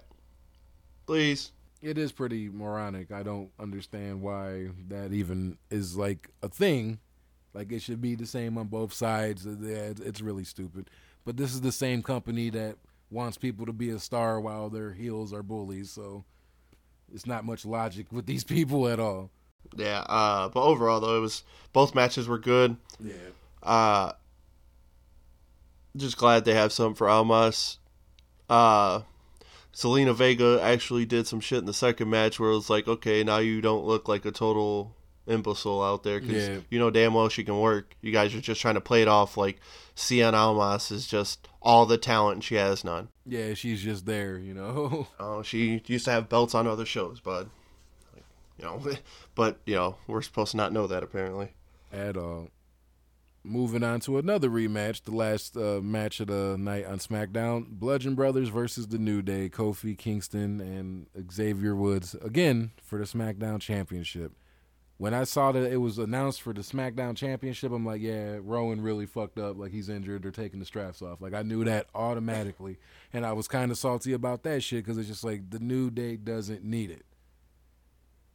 But I guess the match, I don't know. I'm not trying to be too critical, but I like the SummerSlam match more than the SmackDown match, if that makes sense. Not saying that the SmackDown match was bad, but out of the two, I preferred the SmackDown one. Or not SmackDown one, SummerSlam one. Because, SmackDown ended up ending with New Day being the 5-time fucking tag champs, man. Like, For me, I like the SmackDown one more. I didn't like the finish. The finish pissed me off. I already knew they were going to lose. But that's how you do it. I mean, they really had no other choice. You know, if Buddy was injured, like you can't keep letting them be champs. They had to drop it, but it goes back to them. It should have been the Bar fucking Sanity facing them at SummerSlam in general. Yeah. It would have been in a better position. So if this shit still would have happened, at least it would have went on Cesaro and Sheamus for Sanity. You know, like it would have been like, okay, cool. Instead of just throwing them another fucking, you know, notch on their belt again. They're still selling merchandise. You guys still got them doing all the promo runs, basically. Like, they don't need it. Selling hella bootios. Man. But, yeah, that was just my take on it. I mean, obviously, after it was announced, it was pretty much clear that what was going to happen with the championship. So, I mean, it is what it is. Hopefully, New Day ends up facing Sanity or the Bar, even though they faced them plenty of times already. I feel like Sanity should be the next thing because it's the freshest thing they got. You got anything left for SmackDown? Nah. All right, shooting over to 205 Live, which was not much of nothing. You know, the Noam Dar versus TJP match was pretty decent. I hate the fact that now Noam Dar, I guess, has won the series between those two. But, I mean, the match all in all was good. I mean, TJP's TJP. I feel like he calls himself the Cruiser Great for a reason. Like, he's not the greatest, but as far as 205 Live goes, he's one of the best. He's a fucking vet. He's been doing this shit for a while, and he doesn't really fuck up too much in the ring.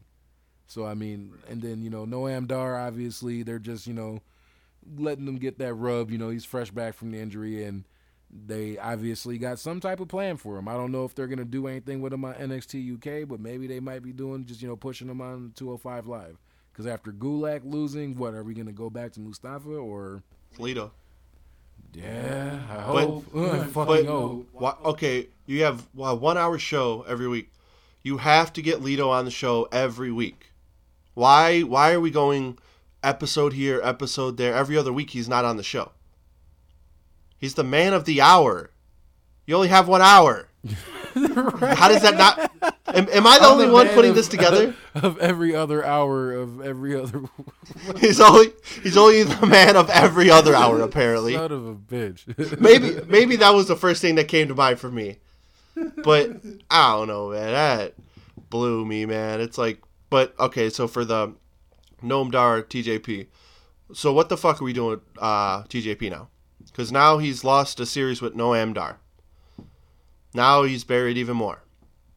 I need him. I would want him to get called up, but I know he's just going to get lost in the shuffle because he's a fucking cruiserweight. So that's the only reason I don't want him to, because if they do, he's not going to do shit. They might tease him getting a fucking IC or a fucking United States Championship shot. He might be even in contention for it, but I don't really see them, just because the way they treat the smaller guys, I don't see them doing him any justice. That scares me for him. I need them to call him up and then have him and Dolph go at it.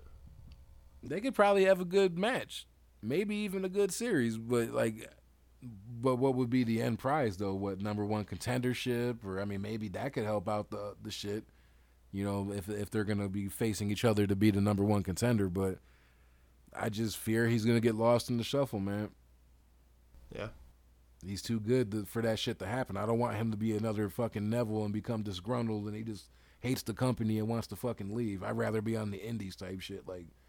And I could see that possibly happen. Not that I know him personally, but I mean, just in general, you know, at least you're somewhat of a focal point on 205 Live, at least, you know. You ain't going to get that much mic time on Raw. But he got a good mouthpiece. I don't know. I could see it happen. It's just, it's going to be tough with it when he got Braun running around. For real. Then the fucking tag match, the Tornado tag match, which I like Tornado tag matches. I like it. It's obviously different than the normal shit. You know, all four competitors in the ring, same time, mixing it up at the same time. I liked how they hit that synchronized moonsault to the outside. The Lucha House Party guys. I like how they hit that. That was pretty fucking crisp. I didn't like that part. I didn't like the beginning opening minutes, because everything just seemed timed. It seemed rehearsed. Like that, it just seemed rehearsed to me. So the beginning of the match, this match was bittersweet for me, because it was like a crazy spot fest, but the beginning of the match was very timed, very thought out. You know, it just looked... It didn't flow too good. Yeah, it didn't flow. It didn't look crazy to me. It just looked timed. And then they just botched so much in that match. They messed up a lot in that match, and it's like, you guys have been working a little bit together. This shouldn't be happening. This is like, what, their fourth or fifth match against each other? Yeah, they have been battling it out for the past couple of weeks. I can understand if this was just going on and just their first match together. Okay, you're probably going to botch every once in a while. You guys got two totally different styles. Yeah. But, and I'm trying to keep that in mind, but this is like, you've been having the same rivalry for like a month and a half now. Like, this shit shouldn't be happening. At all. And 205 Live is already got to struggle enough because it's 205 Live. And if your main event's botching 3-4 times in a match, yeah, people aren't going to want to tune into that shit. Yeah, I guess shit. Moving on to NXT on Wednesday, Bianca Belair returning, having a match against Deonna Purrazzo, the newest NXT signee. I was kind of surprised that she lost, but I'm not mad at the result because they're still, pushing the whole undefeated thing with Belair. So I mean, I get it; it had to be done, but I'm just like, damn, her first. Well, was that her? It might have been her first or second match on NXT. I thought it was her first. Okay, yeah. So her first, like, damn, she has to lose on her fucking first match. Like, that's kind of a fucked up way to sign one of the top prospects. Yeah, come join us so you can lose. This is a sign of things to come. Hopefully not. But I thought the match was good. It was decent. Belair being Belair, and I haven't really seen too much of Purrazzo. But from what I saw on the NXT show, like, I'm interested. I'm interested in seeing what she's going to bring to the division because obviously she's going to be a player. She's not going to be a background character. She probably will be floating not too far from that title. So what did you feel about her in her first match? To me, it was a good match. I like her. The first time I've ever seen her wrestle. Yeah. So, can't be too mad, but there's just, I don't know. I felt like, to me, you only get 4 pay-per-views in a year. So, I don't think that your first episode back, you should just, it's more of a blow-off show. You know what I'm saying? More just video packages. And I hate how they do that, yeah. Yeah. So, I don't know. It was good, though. I have no complaints about it. Yeah, I'm interested in seeing what NXT does with her. Then in the main event, we had Pete Dunne versus Zach Gibson again for the NXT UK title. What was your thoughts on this? It was a good match. It's just, it was pointless to me. Because we know that Gibson ain't taking the fucking belt off him. We know it. Like, why are we doing this again? And Gibson needs to be over at NXT UK. Why is he over on NXT? You have a whole brand for him over there. And he won the tournament. Of people to do your own show. You didn't need to have that match on the show. I mean, the UK brand is going to be launching very soon. Supposedly, there's too much talent on that roster for that matchup to be happening. Get real. And I'm sorry, I don't like Zach Gibson. His finisher's trash. That's my only gripe with him is his finisher. I will give you that. Like that. Other than that, though, he's fine for the brand, the UK brand. Yeah, like, for the UK brand, not NXT. Nah, NXT is for the elite. For real. No pun intended. Right. Coming soon. But I mean, it was a good match. I mean, but Pete Dunne is the bruiserweight. Like, he's gonna manipulate your joints. He's gonna stomp on your hand. He's gonna do things that are just good wrestling. Yeah. So if you can't have a good match with Pete Dunne, you're probably not a good wrestler. Yeah, I'm ready for them to bring on the next contender, man. Like, hopefully by the time these tapings air, there's somebody else in play for the feud, because obviously Dunne's going to need a feud to kick off this brand, and Gibson ain't it. I know he won the tournament. I don't know why the fuck y'all did that, but I don't know much. I don't know much about UK wrestling and who's hot out there to, have that big of an argument about it, but it is what it is for me. The only person I see taking it off him is Joe Coffey. Yeah, but I wonder if they're gonna have him team with his brother, because they keep advertising that shit about if they're gonna be tagging together. So it's like I wonder if they're gonna put them together for the fucking tag belts over there. Yeah, I wouldn't mind seeing the Kofi brothers versus Mustache Mountain. I'm pretty sure they could probably put some decent shit together. Probably already wrestled against each other.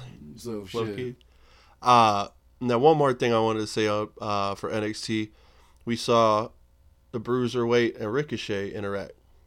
Oh yeah, they're gonna have a tag match next week. Well, they interacted, and Ricochet went to go give him a high five. Thanks for helping me out. He said, "I ain't giving you a high five." He said, "You got something I want." So I think Dunn loses the belt, I think Pete loses the belt, and then he challenges Ricochet for the North American. I just don't like the crossing of the streams, man. Like, I know they're both NXT brands, but it's like UK people need to be on the UK brand, and we need to have the NXT guys facing NXT guys. Like, because you have too many people to be fucking giving Pete Dunne a shot. Yeah, obviously he would deserve it. I mean, fuck, he's been champion for over 400 days type shit. So, I mean, yeah, obviously he is a contender, but that's not his brand. You had him doing matches on NXT. Then you had him do his Raw debut like he was finna be defending the fucking belt on Monday Night Raw and hasn't been seen since. Now we got the UK brand, but now you're having him do shit and then alluding to wanting the North American Championship. Like, y'all got to get your shit together. He's the champion for the UK brand. That's where his ass needs to be. That's just how I feel about it. Maybe down the road after the brand launches, you guys can do a joint takeover. Maybe make it 3 hours or whatever the fuck, so you can get their titles in the picture too. But other than that, I feel they need to be separate. You got anything else on it? No, that was it for NXT. Yeah, just these last. Just got two more topics I want to touch on. You feel Brock's done with WWE? Like for good? No, not for good. You know the door is always going to be open, and you know this motherfucker's probably going to come back after whatever the hell happens in UFC. But, like, so you think we're, like, Kurt Angle shot Paul Heyman down on Raw for the rematch, talking about there's no chance in hell, or a cold day, whatever reference he made, but basically, like, hell no, it's not happening.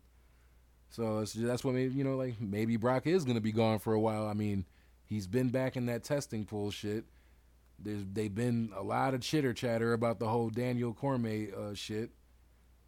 So, yeah, well, as long as Brock doesn't fuck up and test positive for steroids, yeah, he's gonna be gone until he's been looking small. At least, yeah. He's getting in fighting shape. That's why compared to how he used to look, it's like compared to his last UFC fight. Obviously, put it that way. It's like it looks like he's been, and he was with the company. So, I mean, like, yeah, and they don't drug test him over there. So, and then obviously he dropped dirty for that fucking Mark Hunt fight. So it's like, yeah, that compared to where he's at now, like, yeah, he's slimming down. Yeah, well, if I was him, I'd be trying to bulk up because right. Cormier ain't coming what for are you doing? Cormier's probably going to knock you out. I got to watch it. I don't know where the fuck I'm going to watch it, but I'm going somewhere and I'm watching that shit. We might have to go to Buffalo Wild Wings to watch it. Get me some habanero mango. Oh yeah, them bitches be hitting. Yeah, and the last one I wanted to talk about is thoughts on Bullet Club coming to WWE recently, to set it up for people that may not be aware. Recently, the guys from Bullet Club said that they basically had made a pact together that whatever next move they're making as a group. So wherever they go, they're going as a group. And at first, when I first heard that, I'm like, okay, good shit. I mean, I'm not really a fan of Hangman Page, but I mean, shit, like as far as Marty, the Bucks, and Omega, good shit. Like that's good that they're actually going to come to the E. But then Cody Rhodes does an interview not too long after that, and he was asked about going back to WWE, and he said the answer would probably be no. So it's like, you better not be the fucking reason we miss out on Bullet Club. Actually, I mean, besides the Tongans being in fucking WWE, like, because Cody, you're not even an OG member, man. So I hope that they're really not gonna hold you to like that. I understand you guys may have built some bondship, especially selling out All In. Yeah, you guys are probably really cool with each other. Eat dinner, go to each other's houses. Chill with each other's wives and shit. Y'all do the big get together shit. So there's obviously more to wrestling, but I mean that better not be the reason we get deprived of that shit. I understand, you've been there, done that. They haven't been there and done that, though. So don't let your bitterness, if that's even the case, if this is the case, don't let your bitterness or your ill will towards WWE affect what could be for them. I obviously it's going to happen. I don't care who we get. If it's just the Young Bucks, if it's just Kenny, if it's just Marty. Well, it has to be the Elite. It has to be Bucks and Kenny for sure.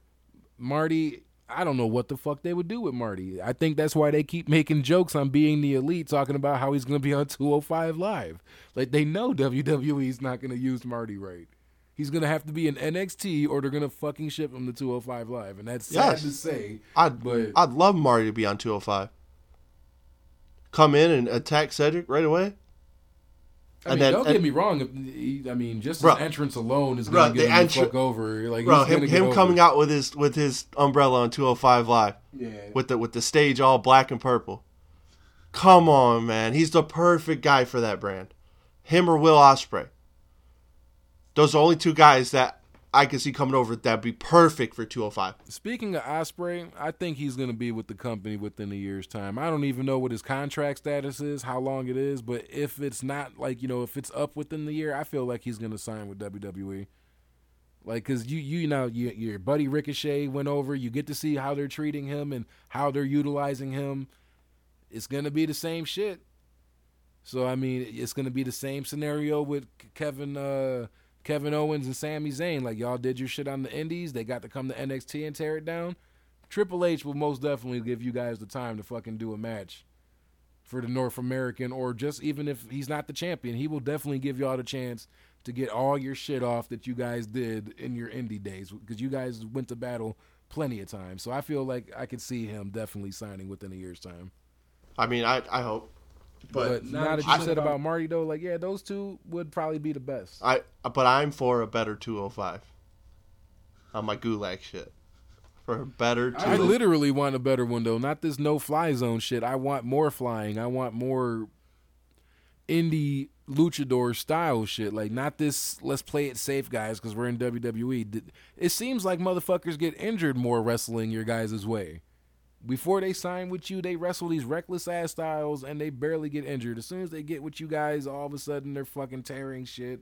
Shit's breaking. And they're supposedly working a safer way. So that's what just kind of kills it for me. Like, yeah, we need more for 205 Live.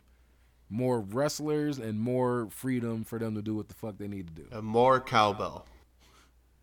But, yeah, so you feel like they're coming, though? Or do you think it's going to be a holdup with Cody since they made this alleged pact? I don't care about Cody. He's already been in WWE.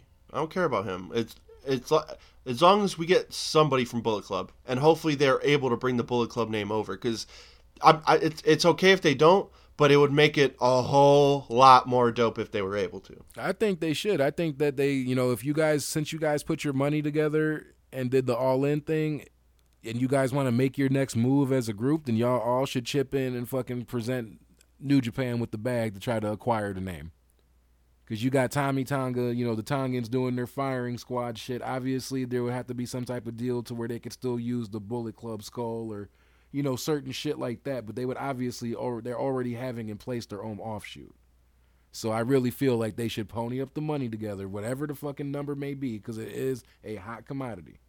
Bullet Club sells everything from fucking patches to fucking anything, dude. So, and that shit sells. So, of course, New Japan might be kind of reserved about losing out on that, but it would be best for everybody. So they can go over to WWE, maybe reunite. If there doesn't gotta be, it would be nice if Finn was involved, but at least get Gallows and Anderson back involved in that shit and let them be the new age NWO that they were on the Indies and then New Japan. I'd keep them separate though. I'd have Balor Club and then Bullet Club. If they get to keep the Bullet Club name, fuck that Balor Club shit, because that shit was just a cheap, cheesy knockoff because they couldn't use Bullet Club. If we get the name, nigga, we using the name. Fuck that. Why are we gonna be calling Balor Club when we are so you can have two different factions or two different to go up against each other? Not why would they go against each other? They were all cool. Except for the AJ shit, they jumped AJ out. Finn didn't have that issue. But I don't believe Gallows and Anderson had that issue. I don't think you should just make this big ass faction. We ain't had nothing like that in forever. Wrestling has been missing that. They kind of accomplished it on the indies, having all these people. There's people, they are really the NWO. There's motherfuckers on there that we don't even know about. Who the fuck is Chase Owens or Stevens, whatever the fuck his name is? He's a Bullet Club member. Never heard of this nigga. Never seen him before, but he's a Bullet Club member. So it's like they can do it right in WWE just by not adding the B team or some other motherfuckers that don't got nothing going on. Just literally keeping the core people together. And you can split it up. Now that we can use the name, okay, AJ can maybe, or Kenny can maybe head up the one on SmackDown, or, you know, on Raw, whichever. I mean, you can do your generals and split it up, but it doesn't got to be a NWO black and white and Wolfpack type situation. We can still all rock the same merchandise. Obviously, if you guys are on Raw and want to put a little red on your shit, okay, and we're on SmackDown, we might put a little blue on our shit, but there's no feuding with us. We're just on different brands holding it down for the Bullet Club umbrella. Well, then what's going to happen with Undisputed Era? Adam Cole. They're going to have to feud with these niggas, but it would have to be on one brand. We can't do this because they'll be too deep.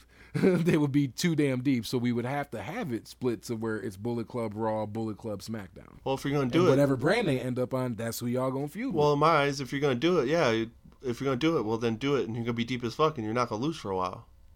You shouldn't lose for a while at least. Yeah. Y'all niggas are too deep for that shit. Somebody better be coming out doing something.